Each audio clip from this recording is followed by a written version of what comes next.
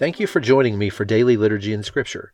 Today we will be reading Psalm chapter 84, Joshua chapter 2, and Luke chapter 19, verses 11 through 27. Before we begin, let's say together the Apostles' Creed. I believe in God, the Father Almighty, creator of heaven and earth. I believe in Jesus Christ, his only Son, our Lord. He was conceived by the Holy Spirit and born of the Virgin Mary. He suffered under Pontius Pilate, was crucified, died, and was buried. He descended to the dead. On the third day he rose again. He ascended into heaven and is seated at the right hand of the Father. He will come again to judge the living and the dead. I believe in the Holy Spirit, the Holy Catholic Church, the communion of saints, the forgiveness of sins, the resurrection of the body, and the life everlasting. Amen.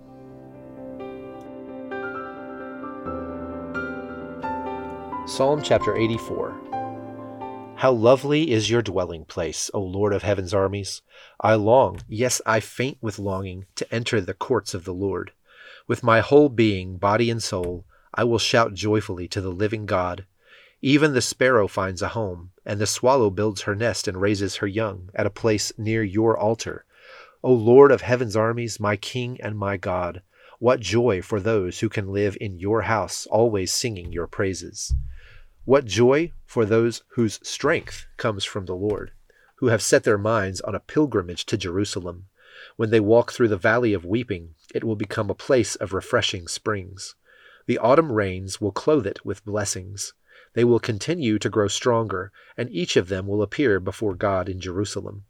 O Lord God of heaven's armies, hear my prayer. Listen, O God of Jacob. O God, look with favor upon the King, our shield. Show favor to the one you have anointed.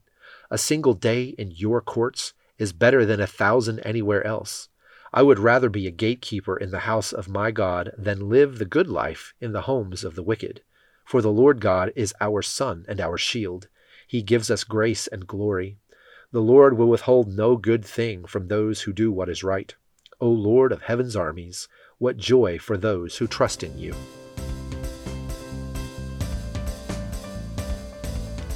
Joshua chapter 2. Then Joshua secretly sent out spies from the Israelite camp at the Acacia Grove.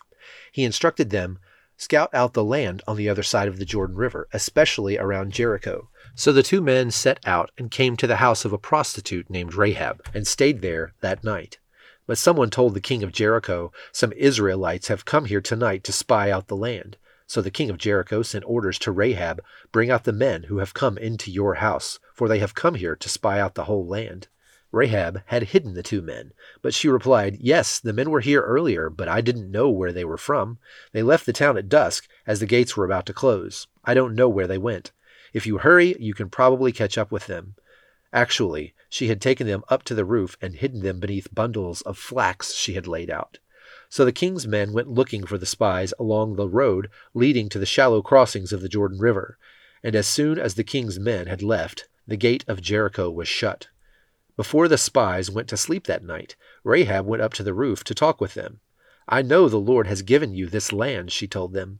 "We are all afraid of you. Everyone in the land is living in terror, for we have heard how the Lord made a dry path for you through the Red Sea when you left Egypt.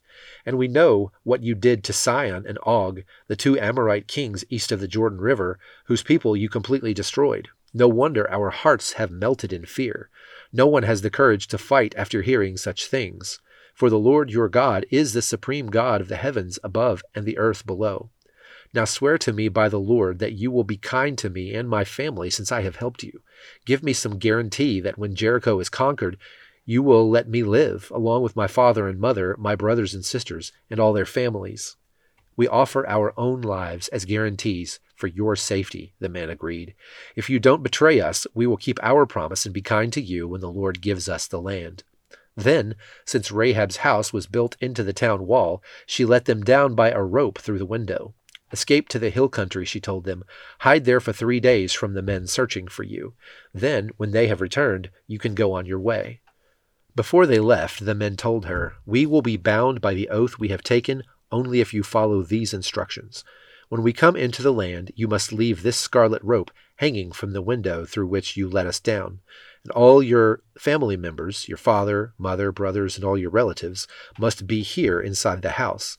If they go out into the street and are killed, it will not be our fault. But if anyone lays a hand on people inside this house, we will accept the responsibility for their death. If you betray us, however, we are not bound by this oath in any way." "I accept your terms," she replied.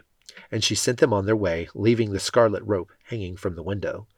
The spies went up to the hill country and stayed there 3 days. The men who were chasing them searched everywhere along the road, but they finally returned without success. Then the 2 spies came down from the hill country, crossed the Jordan River, and reported to Joshua all that had happened to them. "The Lord has given us the whole land," they said, "for all the people in the land are terrified of us."